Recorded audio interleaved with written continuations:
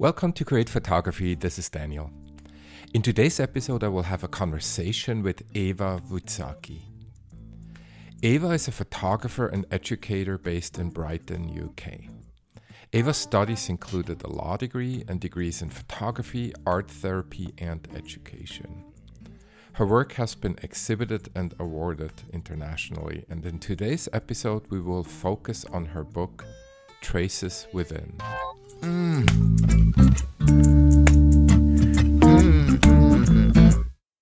Eva, welcome to Create Photography. I am very much looking forward to speaking with you today.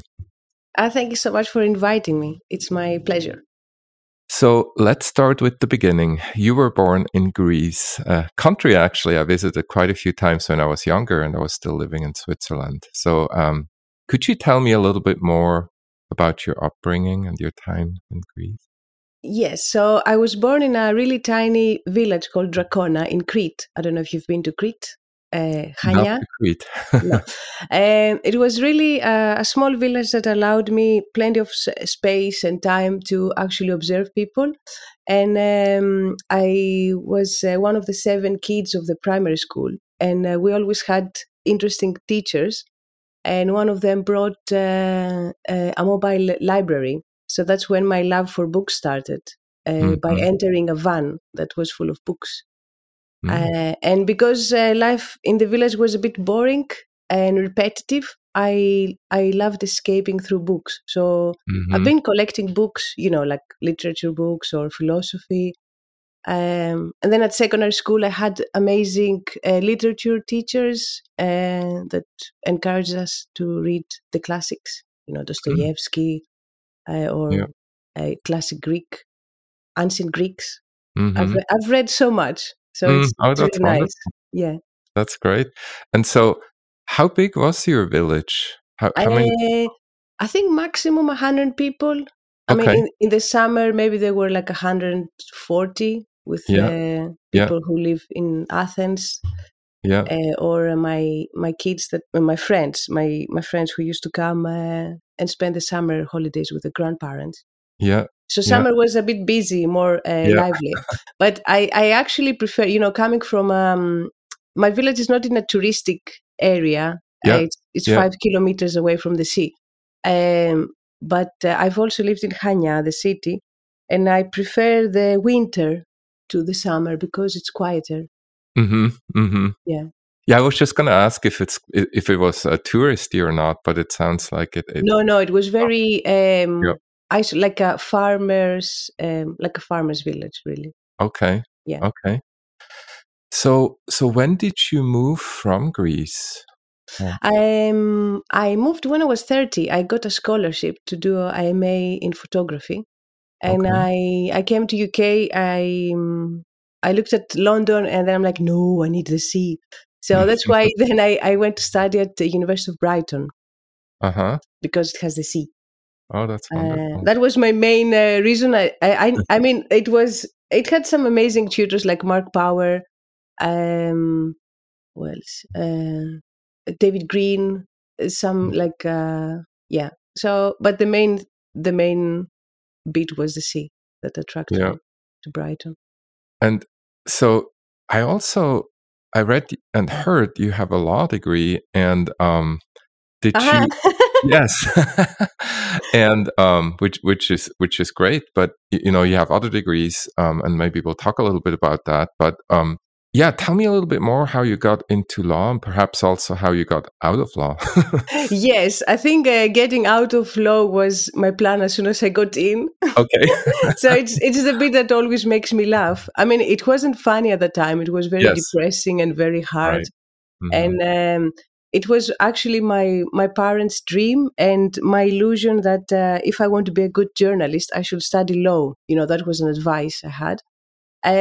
But I was very fortunate because I found out that the photography club of the university was under the toilets of the law, economics and politics department. So I was lucky in my unlucky time. Because as soon as I started law, I also started photography, like officially, attending the lessons they offered there, the photography club, and then started teaching photography when I was 19, because that was the way to get the key to the darkroom. So yeah, I don't know why I studied law, but we're talking about 1996. So it's like, coming from a small village, having like these great expectations. The escape plan was university. Yeah. And yeah, I actually, I tried to give exams again, but something happened. There was snow and I couldn't approach the train and the boat. I missed the boat to Crete.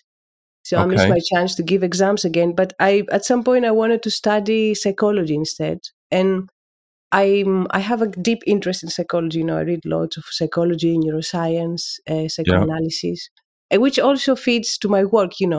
I think I have no regrets. But as I said, it was good that I escaped through the scholarship. Actually, that was the thing. Yeah. Yeah.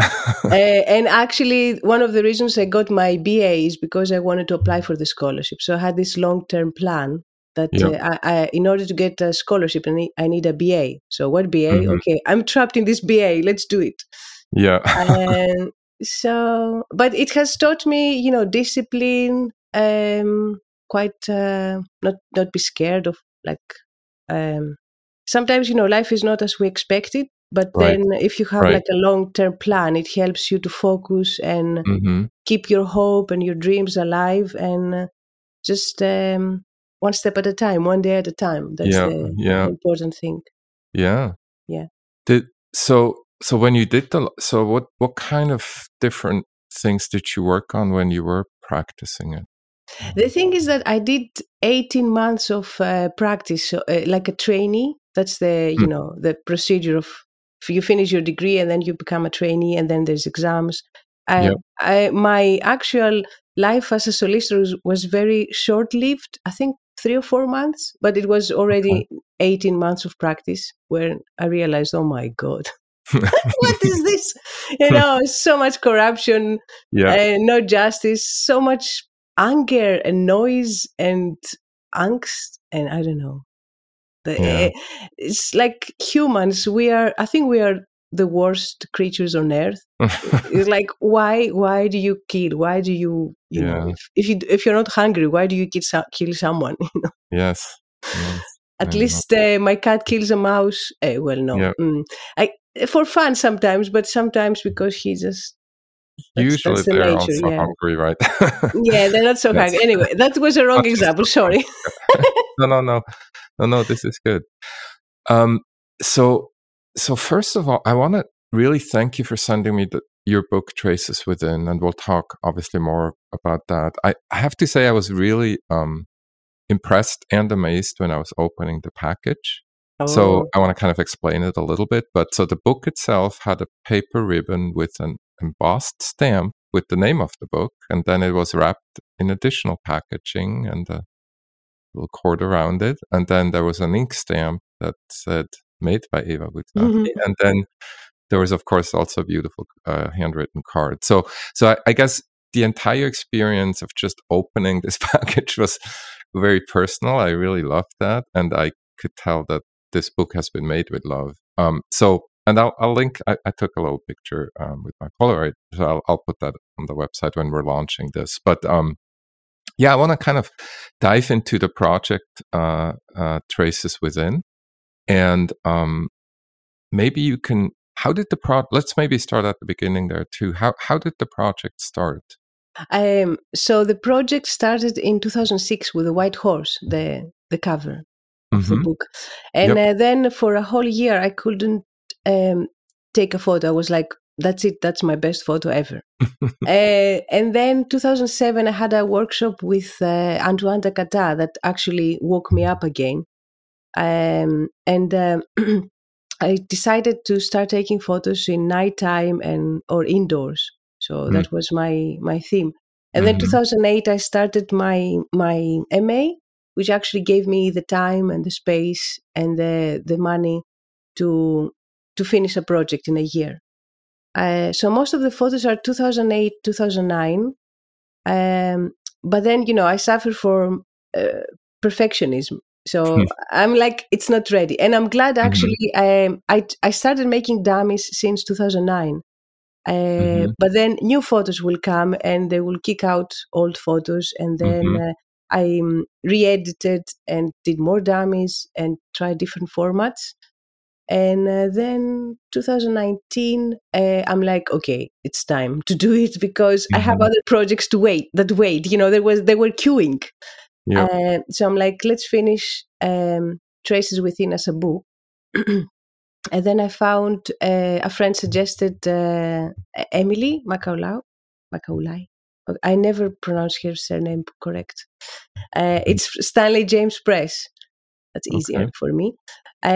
So she listened to my dream, which was I didn't want to have a beginning or end. I wanted the photos to flow. I wanted the viewer to have a personal experience, like to actually not listen to my own narrative, but create their own narrative and dive into the subconscious. So the idea of the traces within is the traces you follow, like in a path, to find to go back to your within. It's very Jungian, you know. It's quite psychoanalytic. Yeah, okay. and the photos are quite dark. Yep. You know, but they are there for a reason. But there is always light. You know, that's the thing of. And nighttime is my favorite. It's just, it's magic. Yeah, that's why I moved to UK. You know, people say, "Oh, the weather is so bad." I say, "No, it's perfect. It's dark, it's cloudy, it's misty, and it's rainy. That's what I want." It is raining quite a bit. Yeah, the pictures are dark. They're kind of dreamlike, maybe, right? Is that a fair statement? It's like fragments of dreams, of moments where you're like, "Is this a dream? Is it like a? Did it happen? Did I remember well?" Or you know, like hazy memories, or almost also sometimes some of the photos look a bit like stills from a movie, because I have a certificate in cinematography from E-Link Studios, and at some point I wanted to be a cinematographer, but then I realized I don't like working in big groups. Oh. So that's the thing with photographers. That might be a problem, right? Yeah, we complain, "Oh, it's a very lonely profession," but then we're like, "Oh, it's so nice. It's lonely." Yeah. Yeah. So this project, so you kind of mentioned a little bit how it evolved. You mentioned, you know, obviously you got certain pictures replaced, so you kind of had a draft, and then pictures, you know, the selections, I guess, evolved. And how did you come up with the concept of the book? Because it's obviously, since we're now on audio and not visual, it's not easy to explain the concept, but from a layout perspective. But maybe if you wouldn't mind giving it a try, we can kind of maybe talk about it a little bit, describe it a little. It's really cool. I've never seen anything like it. And so, I think it's really fascinating. Yeah. And I wanted you to have one copy, because, you know, it's important to have these podcasts that help other people to think about their own projects, or, you know, unlock creativity or start creativity. So the layout, I created a small sample in 2017, but then I forgot about it, you know, because I was just playing with paper. It didn't have any photos in it.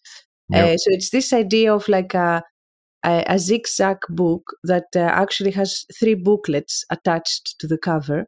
So you can view it as one book, 2 books, or 3 books. And that makes it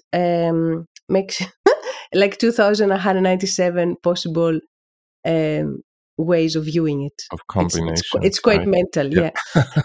But then when I met with Emily and I told her my main target is to actually don't have a beginning or an end, just to flow, this idea of flow.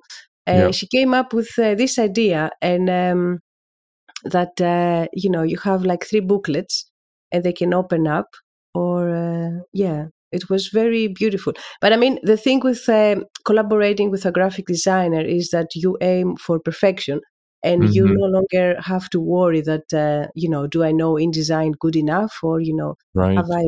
have I done everything? Is it everything ready to be published?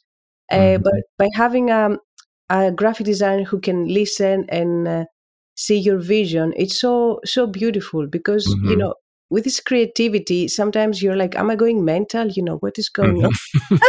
Am I looking for the impossible, or Yeah. am I just a loser that keeps waiting for the right moment? And do I self-publish? Do I just put the photos away and start a new project and whatever? So Yeah. it's quite a reassuring voice and presence to have another person Yeah. to help you. Did Emily help you with the sequencing? So kind of the order? Somehow the editing, so I gave her access to all of my photos. I uploaded them in Google Drive, and then she started drafting. And I made some alterations, like maybe we put this photo before or after. But it was very liberating, because I trusted her, and Yeah. even though I just met her, it's this kind of chemistry you have with Yeah. creative people. Oh yeah. Yeah. And it actually, everything made sense, when you trust your instinct, and when you're like, let's do it, things happen. Sometimes trying to control everything can paralyze someone, Yeah. this of controlling. Oh yeah. Yeah. And then I realized actually that the first booklet is more like brown, so it's more like the earth. The second Yeah. booklet is more red, like the fire. And the third booklet is more like blue, like the air or the sky. Yeah. And Yeah. that was an initial idea when I was writing about traces within in my MA. I was talking about the elements, the Chinese elements that Yeah. also have the wood. So the first one can be the wood. And there are lots of photos of trees Yeah. in Yeah. the book. So yeah, I have had really good feedback from lots of people, from actually everyone. It's very moving, and everyone describes this opening the package as a ceremony, like you did, like Yes. a very Yes. special Yes. thing. That's And for me, I yeah. wanted all the materials to be biodegradable, compostable, vegan, eco-friendly. So Yeah. my printer is like they used vegetable inks. Mm. And Oh. I've been following them for a while now. They're called Pure Print from Oakfield near Lewis, near where I am. And I wanted to use a local printer because I didn't want to have any transport, any, Yeah. Yeah. especially post Brexit. Anyway, Yes. Yeah. Yeah. and also Understood. I wanted a company that is green, like Yes. they. Mm-hmm. And we used the stock paper, so I didn't order any new stock. And Mm-hmm. that's actually something that kept the cost low. That's an advice I can give to Yeah. people. When you go Yep. to a printer, ask them to show their stock paper. What's already available, so you don't have Yeah, to paper create. that they have Yep. already bought, and it's Mm-hmm. just there waiting. Mm-hmm. Yeah. Oh, that's great. Yeah, that's a great idea. And I want to get back to that, to some of the tips later too. But thanks for sharing that. Yeah. Thank And you.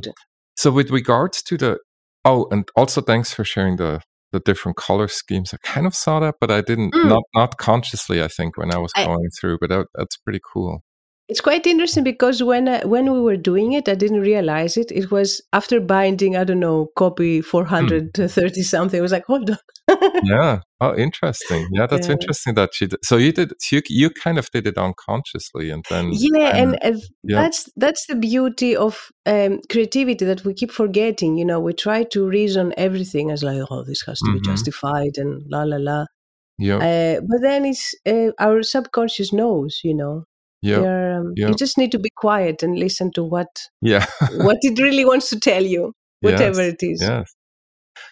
So I read on your website about the project that some of the topics, more from maybe interpreted content, maybe we can call it, are mythology, memory, fantasy, and the unconscious. We talked a little bit about the unconscious already.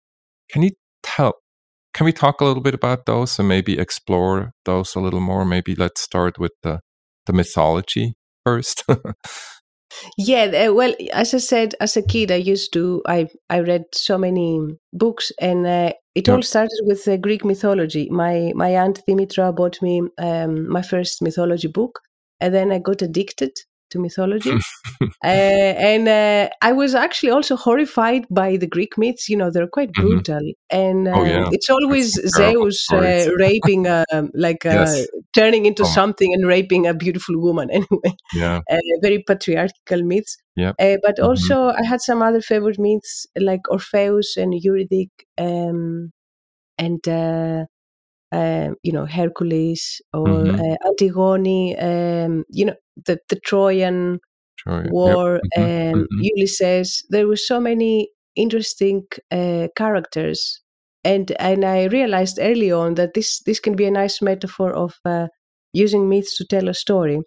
And Yep. also, I think that the ancient Greeks they use mythology also as a way of teaching, like Hmm. deeper meanings. Yep. um so yeah, it's something that it's like part of my DNA. It's there. I don't have Yep. to actually try hard to think Yep. about myths. And again, when I take a photo, I never plan it, but then I'm like, Hmm. this actually reminds me of that myth. Hmm. um and again, it's the subconscious, and all this back backstory we all have in our heads. Hmm. uh, and yeah, so mythology is very important. Hmm. And it's quite interesting because when I did my MA, there were all this Western philosophy or Western critical analysis of photography or postmodernism, and I found them a bit dry and Hmm. boring. Hmm. And instead, I just dived into Jung, Joseph Campbell, the great mythologist, Hmm. and myths, and Hmm. also myths from other countries, like Hmm. yeah. Oh, just other. So not obviously not Greek, not the Greek mythology, but Yeah, just but Greek mythology is still my favorite because yeah. it's almost like my relatives. I know the Yes. story so well, so I don't have to learn weird Yes. names. It's like, oh, okay, It's who's yeah. well, it's the classic too.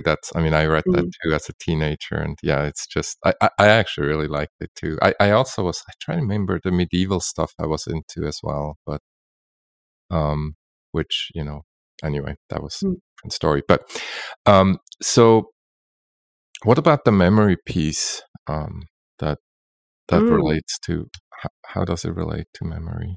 Yeah, the memory is also important, especially the traumatic memory, or the post traumatic, or the transgenerational memory, like something like like I described with the myths, that I feel that these heroes are my family.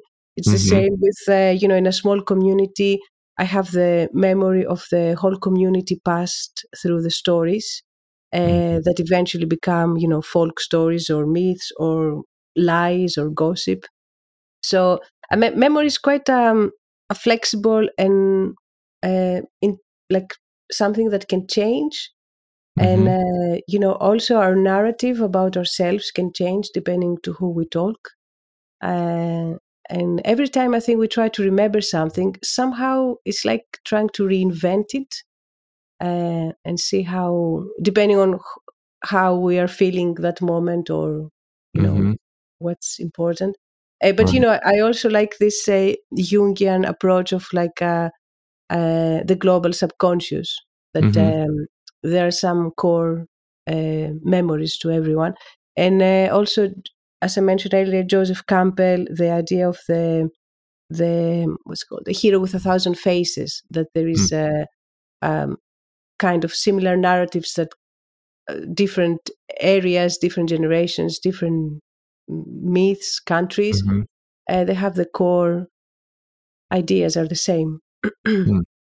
Yeah, that there's like a common yeah, Yeah, like a common thread. common Yeah. thread. Yes, yes, which kind of makes sense. Hmm. But yeah, yeah. Oh, interesting.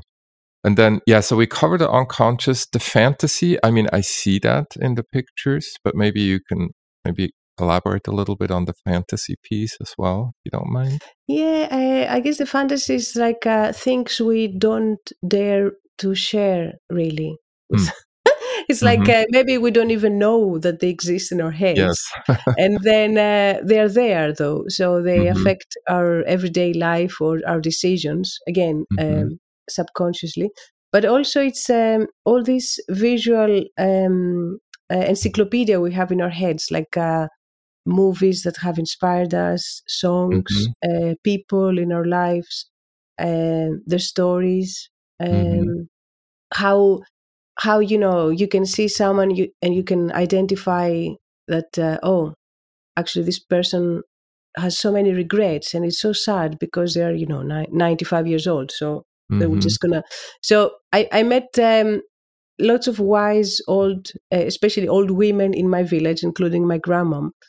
And sometimes I wonder, like, who would these people be if they were born in a Mm. different era or a different Mm-hmm. place? Mm. Yeah. Yeah. Mm. So yeah. Oh, that's great about the fantasy piece. Yeah, I wasn't sure if you meant by fantasy more it's more the fantasy in your fantasies in your mind, right? Mm-hmm. Really, Mm. it's not the fantasy of the white horse that's um and maybe that's a fantasy too. I don't Yeah, know. It's that can yeah, also be, you decide. As I said, yeah, I wanted the book to be quite open. right, You right. choose whatever you want to choose. Yeah. There are many possibilities, obviously. So let's get back to the bookmaking process a little bit more. So I understand you self-bound this book. Is that correct? So Yes. you're doing Um, okay. Can you talk a little bit more about that? yes. I decided to self-publish, and I also realized that it's much cheaper if you bind your own book. Mm, So that's why I decided to self-bind it. So mm-hmm, that's what I do. It's when you start learning binding, it can be a slow process, but then it just gets better with practice. It's like mm-hmm, muscle memory, and it takes me like 10 to 12 minutes roughly to hmm. bind each book. So when you self-bind it, what kind of I mean, I see the book physically here. I have it just next to me. I can tell it's a specific process that. Can you describe that a little bit? What kind of a binding process is Yes. that So called? I when I printed, I Emily suggested that we ask the printers to cut and fold the booklets. So the Mhm, booklets arrived in separate boxes, like box number one, booklet number one, and box number one, box number two. I had like 20 boxes done, mm, and the cover. So mm, what I do then is I cut the thread and I make it like a quite simple saddle stitch. It's one of the mhm, simplest ways to bind a book. It's like most notebooks, handmade notebooks are like this. It's a very mhm, you make 5 or 3 holes and you just put the thread. I also use beeswax to strengthen the mm. thread. The thread is what's called linen thread, Linen? Okay. because Okay. again, is the idea that if this book ends up in a compost, I want it to be composted Oh, and sure, sure. Yeah, like yeah. no Possible. Yep. waste. Mhm, mhm, And then I use the tape, the cloth tape, to enhance the back of the okay. book, and it's quite simple, yeah. Yep, And yep. yeah, it felt intimidating at the beginning. I was like, oh my god, what have I done? Uh-huh. All these boxes, what do I do? Yes. But now I'm like, I think book 468 or something Oh, like that. wow. So Wow, that's it's amazing. quite impressive, because at the beginning, at the very very beginning, I did an Indiegogo, and I made like £1,500. That was the Mm, pre-sales, mm. but still it didn't cover the cost, and then people waited patiently like 5 years for my book. So that's something I will not do in the future. I think I will not do any crowdfunding, but I Yeah. will pre-sale the book Mm. once it's really ready to be printed. Oh, I see. So you would pre-sale it, so then Yeah. so you get the funds, so to say, Hmm. that you can. Oh, I I mean, I see. mean, the best person to study in terms of like self-publishing or promoting is what's his name, Rob Hoornstra, Okay. the Dutch photographer. He started Okay. with using or creating something similar to Kickstarter, and Okay. now he just sells his books through his website. He's a very, Hmm. very successful photographer. Okay. And so how could we, and maybe we'll link to that in the show Yeah. notes, but how could we learn from him, or is there some I other mean, resources? like I say to my students, you just study his website and Okay. Got read it. articles or Okay. watch an interview that he Okay. has. Because sometimes people are quite generous and they share the insights. Yep. Yep. Um, Yep. yeah. Yeah. So Oh, I that's good. remember watching one of his interviews that he said that he pre-sold his book while working in a pub. The first book, Hmm. and then the Yep. next book sold out within I don't know a couple of days, and then the next Oh, book wow. sold out in a couple of hours. I mean, but Oh, that's wow. but he has done like the Sochi. He did a long-term project with a writer, Mm-hmm. Mm-hmm. and yeah. Oh, wonderful. Yeah, that's great. Well, that's going to be helpful, and that'll lead in what I want to talk to you with a little bit towards the end as well about some of the tips. But no, that's Sorry, great. I keep jumping. No, that I don't mind at all, and no, this feeds in well with what we want to talk about. Not at all.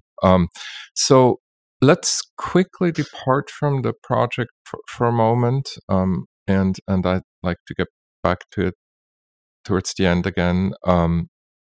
So I want to talk a little bit about your influences with regards to photography, not law. Yeah. um, and yeah, maybe you can tell me a little bit about who are some of the photographers you really maybe influenced you, or who that you enjoy, or yeah. Yeah, there's a long list, but I'm also I think maybe my strongest influence is David Lynch Okay. and Twin Peaks. Yep. I watched this TV series. It's like Yep. a crime and mystery. Yep. In 1992, I was Yep. not supposed. You're not supposed to watch it because it's horrible. It's very scary. It's very But scary. I watched it too. oh Yeah, my it's god, very yeah. scary. And but what I was so mesmerized by the colors and by the Hmm. music. Yep. Angelo Badalamenti, I think. So for Yep. me, music and movies are very important. And then Yep. I studied in Thessaloniki, which has like the film festival, Hmm. international film festival, and every November I will watch 5 movies a day for 10 days. So that was like intensive training for my Hmm. eyes. Hmm. I think my strongest inspiration is definitely movies Yes, and music, cinematography and movies. Yep. and Hmm. also painters like Edward Hopper, Yes. the Yep. American painter. I mean, you can Yep. see his colors Yep. in my photos. Yep. And Have you seen the Edward Hopper exhibit by any chance? I That's know I going have. around. I don't know where it is, but it's going around globally. No, I haven't seen any original. It's just Okay. books and the Okay. internet. But it's also what's his name? Well, This, the reason why I bring this up is because Wim Wenders, the famous yes, German, yes, he recreated the scenes of Edward Hopper's yeah. photographs in a 3D movie in the exhibit. So I think it was I'm from Basel, Switzerland, so the Baylor Museum is very You've seen famous. the original. I've seen it. Yeah, I've seen Ah, it, and I've seen the 3D. The 3D movie is very short, but it's super fascinating. yeah. I've Um, I've only seen it in YouTube. Wim Wenders is another genius. It's like, oh my yep. god, how can people like him exist? And Yes. and I remember watching the movie, and I'm like, where is this exhibition? Oh no, Yep. Yep. it's So gone. yeah, if you ever, I don't know where it is right now, but I know it's going around the world. Yeah. It's got to be somewhere. But if you ever have a chance, I'm sure. you'll enjoy it. So clever. Yeah, two clever people, Yeah. artists, like collaborating post-mortem after death. Yes, exactly. But Pretty cool. then also, in terms of photographers, I guess one of my inspirations is Anders Petersen, because I Okay. had a workshop with him in 2003, Okay. and while I was trying to finish low, and actually, it was like he woke me up. He was just he's a magic a mentor. He's an amazing Mhm. photographer, and also I really like his approach to his subjects with great respect, and he teaches in a really calm and deep way. Yep. So that was an inspiration, and I also like Vanessa Winship. Again, I like her as a human. Vanessa actually wrote the text for the book. Mm.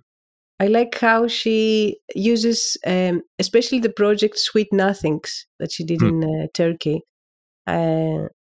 where you can see she almost hypnotized the little girls by Mm. using a large format camera and Mm. taking time, and just Yep. it's beautiful. And then it's Antoine Takata, but again, Antoine is maybe a controversial photographer, because he takes photos of brothels and Mm. quite provocative drug taking, Yep. and Mhm. but again, is in the workshop I had with him, it was his approach to life and his philosophy, and I call him the Nietzsche of photography. Mm. He's Mm. quite a dark Yep. soul, but in a good Yep. way. Yep. He has photography, so that's why Mhm. he's still alive, I think. Okay. Any other photographers? One of the books, the early books that I was really shocked. Like, it's almost like time stopped, and I'm like, this is a milestone.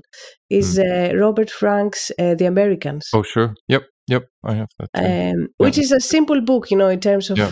layout and Mhm. sequencing, editing. It's a classic Mhm. book, but I remember looking at the photos, and I'm like, this is the American nightmare.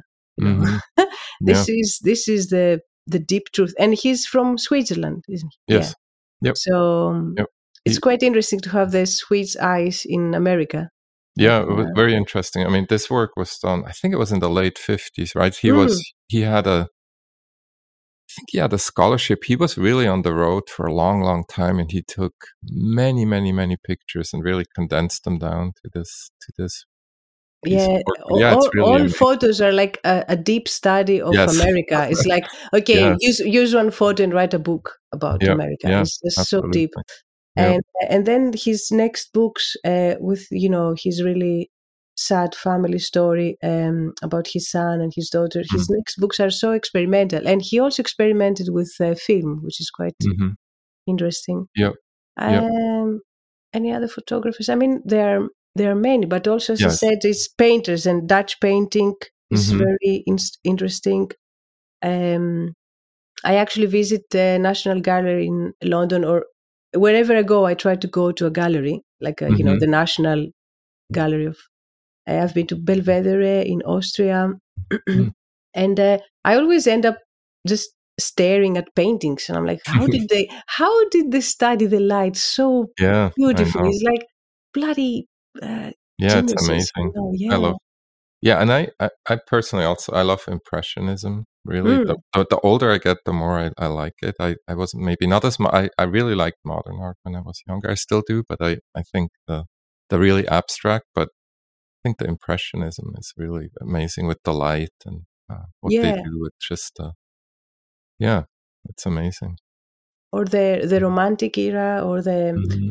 who did the painting of Ophelia? I don't remember the name. Oh, yeah, I Um, don't remember either right now. yeah. Anyway, Um, it's yeah, it's a bit that's late great. for Well, yeah. yeah. So you have obviously there's a good range of different influences, but Hmm. including cinematography and other things. But yeah, that's great. Thanks for sharing that. And And also poetry. It's yep, like okay. it's um, it's very important. There's a Hmm. Greek poet, Kavafis, who was a gay poet in 1920s, born in Alexandria, and Mm. he reminds me a lot of Fernando Pessoa, who's a Portuguese author. So these two are Hmm. like very important. And Kavadias, who was also a sailor, a Greek poet and sailor. I guess poetry for me is more like the Greek poets, because Greek is my language.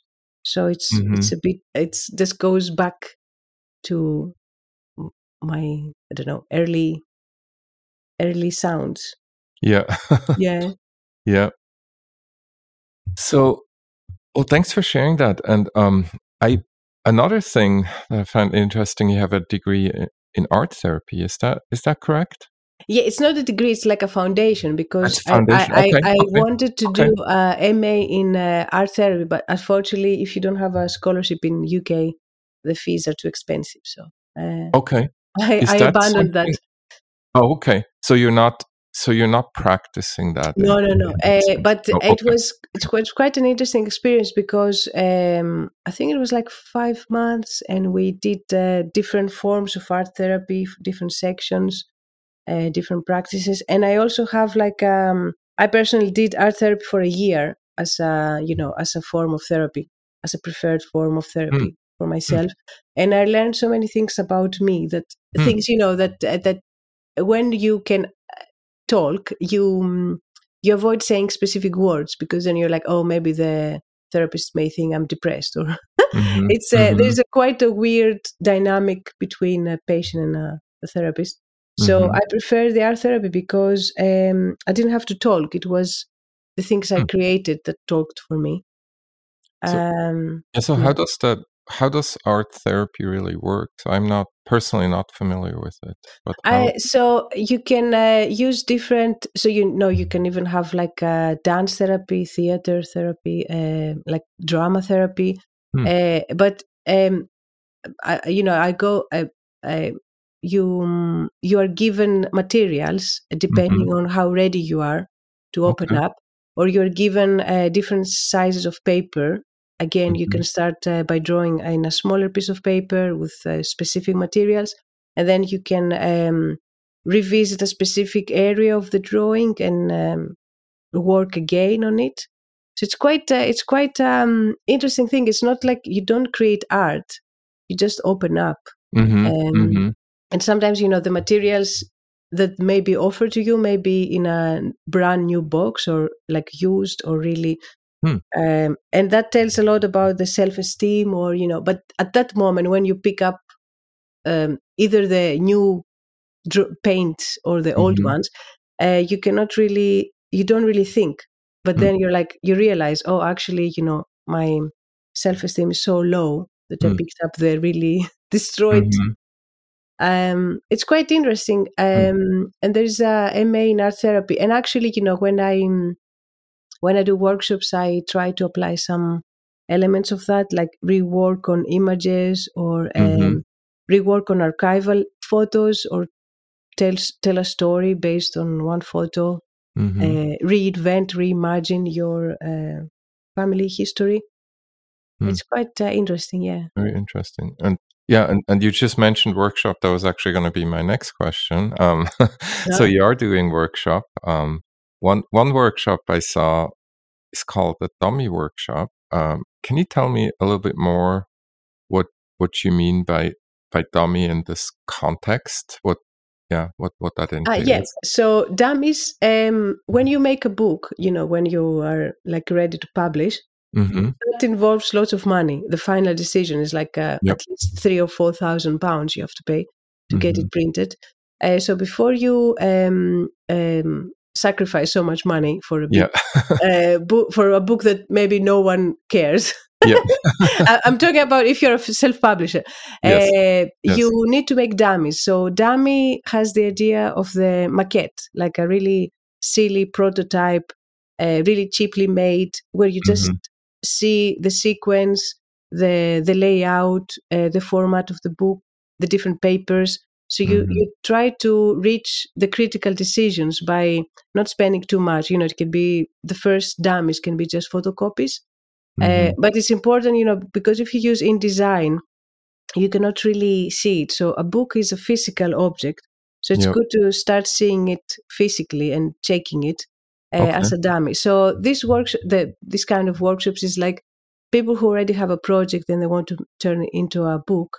they can redesign it and then print it, and then we use simple binding techniques that may suit each project. So, for example, long stitch or Coptic stitch are good if you want your book to fully open. If you want to have signatures, like different pages, or like Japanese binding is good if you want to have like one page at a time, like a different, not as a signature. So yeah, dummy also means silly, isn't it? And it's for Yeah. babies. So Yeah. it's quite a cheap beginning of your book journey, like a That's, really cost-effective yeah. way of trying out ideas. Got it. Okay. Thanks. Oh yeah. Thanks for explaining this. And that's actually a nice lead in for the next question. Which, getting back to the bookmaking project, and maybe talking a little bit more about, what you would recommend maybe to me and our listeners with regards to how to go about the bookmaking project. So we talked a little bit about the dummies, but and obviously we do need a project. We need to have something to say somehow, right? And then, but beyond that, let's just assume we have that. What are some of the things that you would share now based on your own self-publishing, in this case, right, self-publishing experience? Obviously, as I said, we talked about the dummies a little bit, or the creating a prototype, or however we want to call that.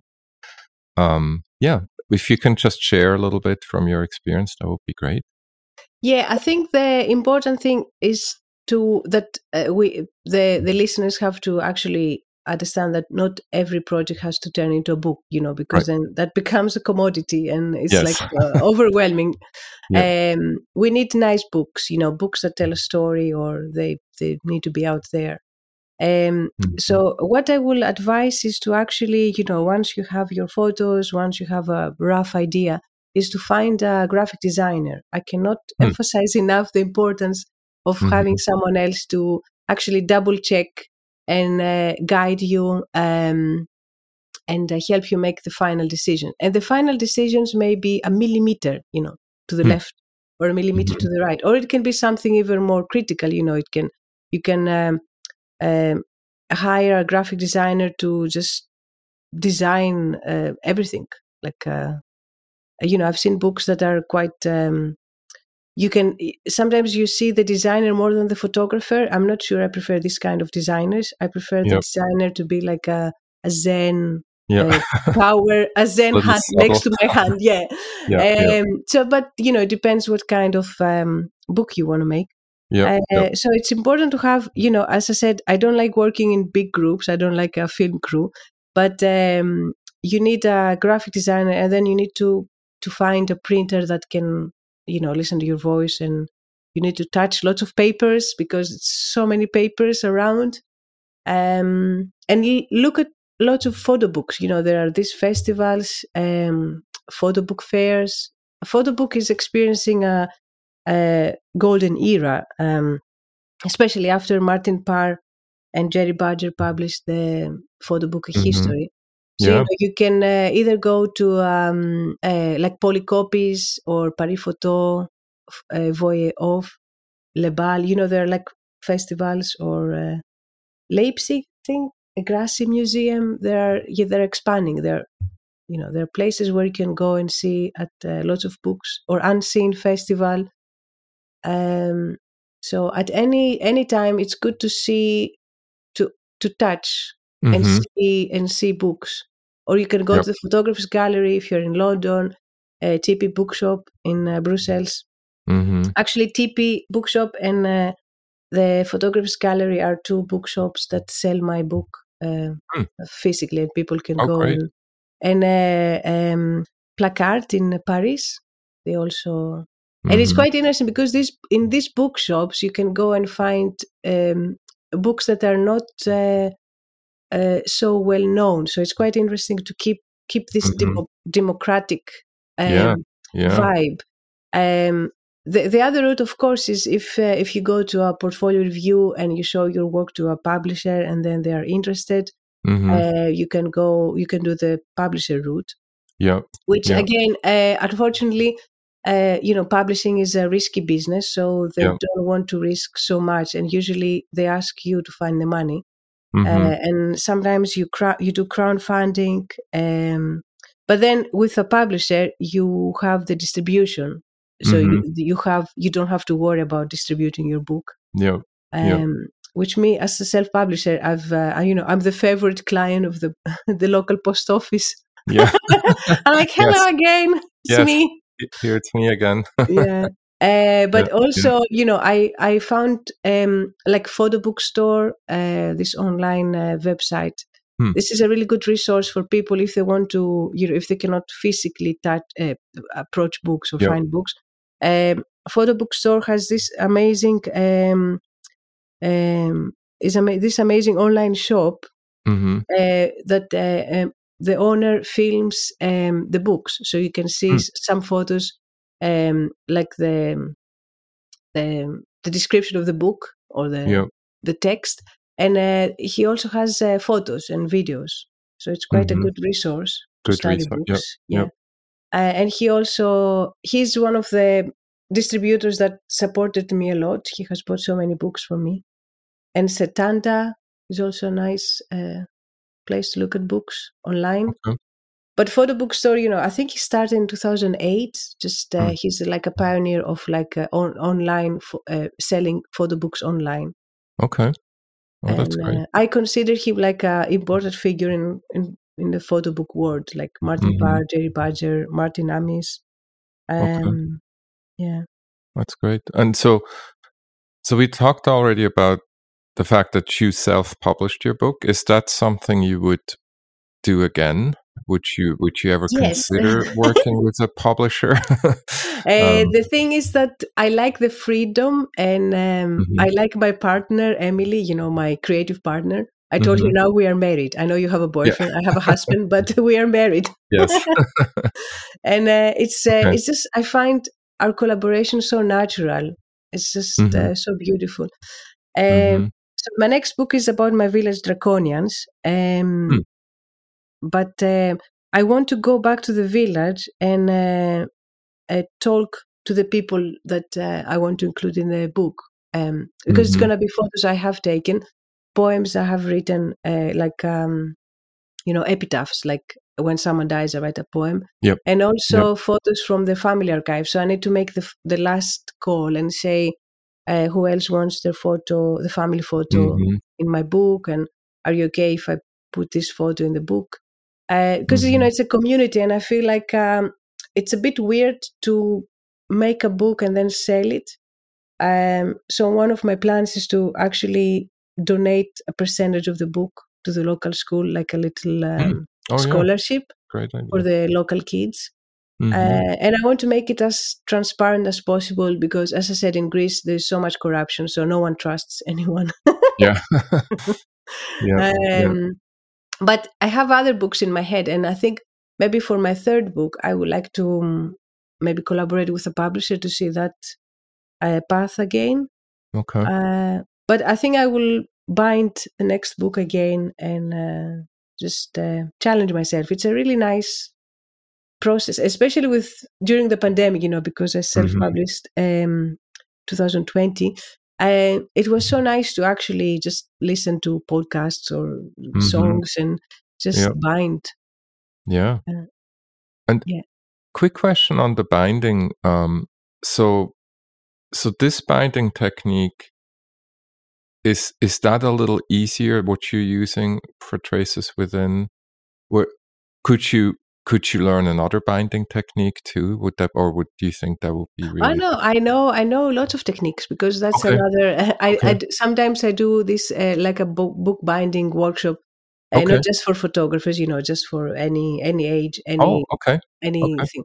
So it's like Japanese, long stitch, Coptic. I'm like self-taught, but I also attended some workshops in Latvia, in London, and like through YouTube. So I'm quite independent learner. I'm quite, very independent. Maybe that's because I'm, as a farmer, I know how to grow my own food. Yeah, there you go. Yeah. That's great. Well, great. Well, before we wrap up, I have one final question, and that is actually, where can people best find you and your book and your work online? Okay, so you can go to my website, Okay. www.evavoutsaki.com, or Okay. follow me on Instagram, Eva_Voutsaki. Okay. And yeah, that's where they can find me. Do you want me to talk about? I think I mentioned Rob Hornstra, so maybe I should mention Yulia Borisova as well. Sure. She's also like a prolific self-publisher, Okay. and her books are like so beautiful. They were one of like her books inspired me again to be more experimental with Okay. photo books. Yeah, Yeah. that's great, and we'll try to link to all those resources you mentioned in the show notes as well, so then people can find it. Yep. Yeah, and another book that was a milestone in the history of photo books, in the contemporary history, is Christina de Midel, The Afronauts. So if someone can actually find this book, now it's in the second or third, I don't know, it's edition. Yeah, edition, I think the first one is sold out, but she self-published through also a university or something like that. But she was the first one who used inserts intensively and tried different color, different paper textures, and it's just a simple and beautiful book. That's the Afronauts from Great. Christina de Midel. Yeah, wonderful. All right. Well, Eva, thanks so much again for speaking with me today. It's been a pleasure to talk to you. All right, that wraps up our episode with Eva Voutsaki. I hope you enjoyed the conversation. Hope you enjoyed learning from her book publishing experience. And otherwise, I definitely recommend you check out her book, Traces Within. I think it's really unique, really creative, and really inspiring. So we'll link to some of the resources we mentioned, as always, in the show notes. Thanks so much for listening, and talk to you next time.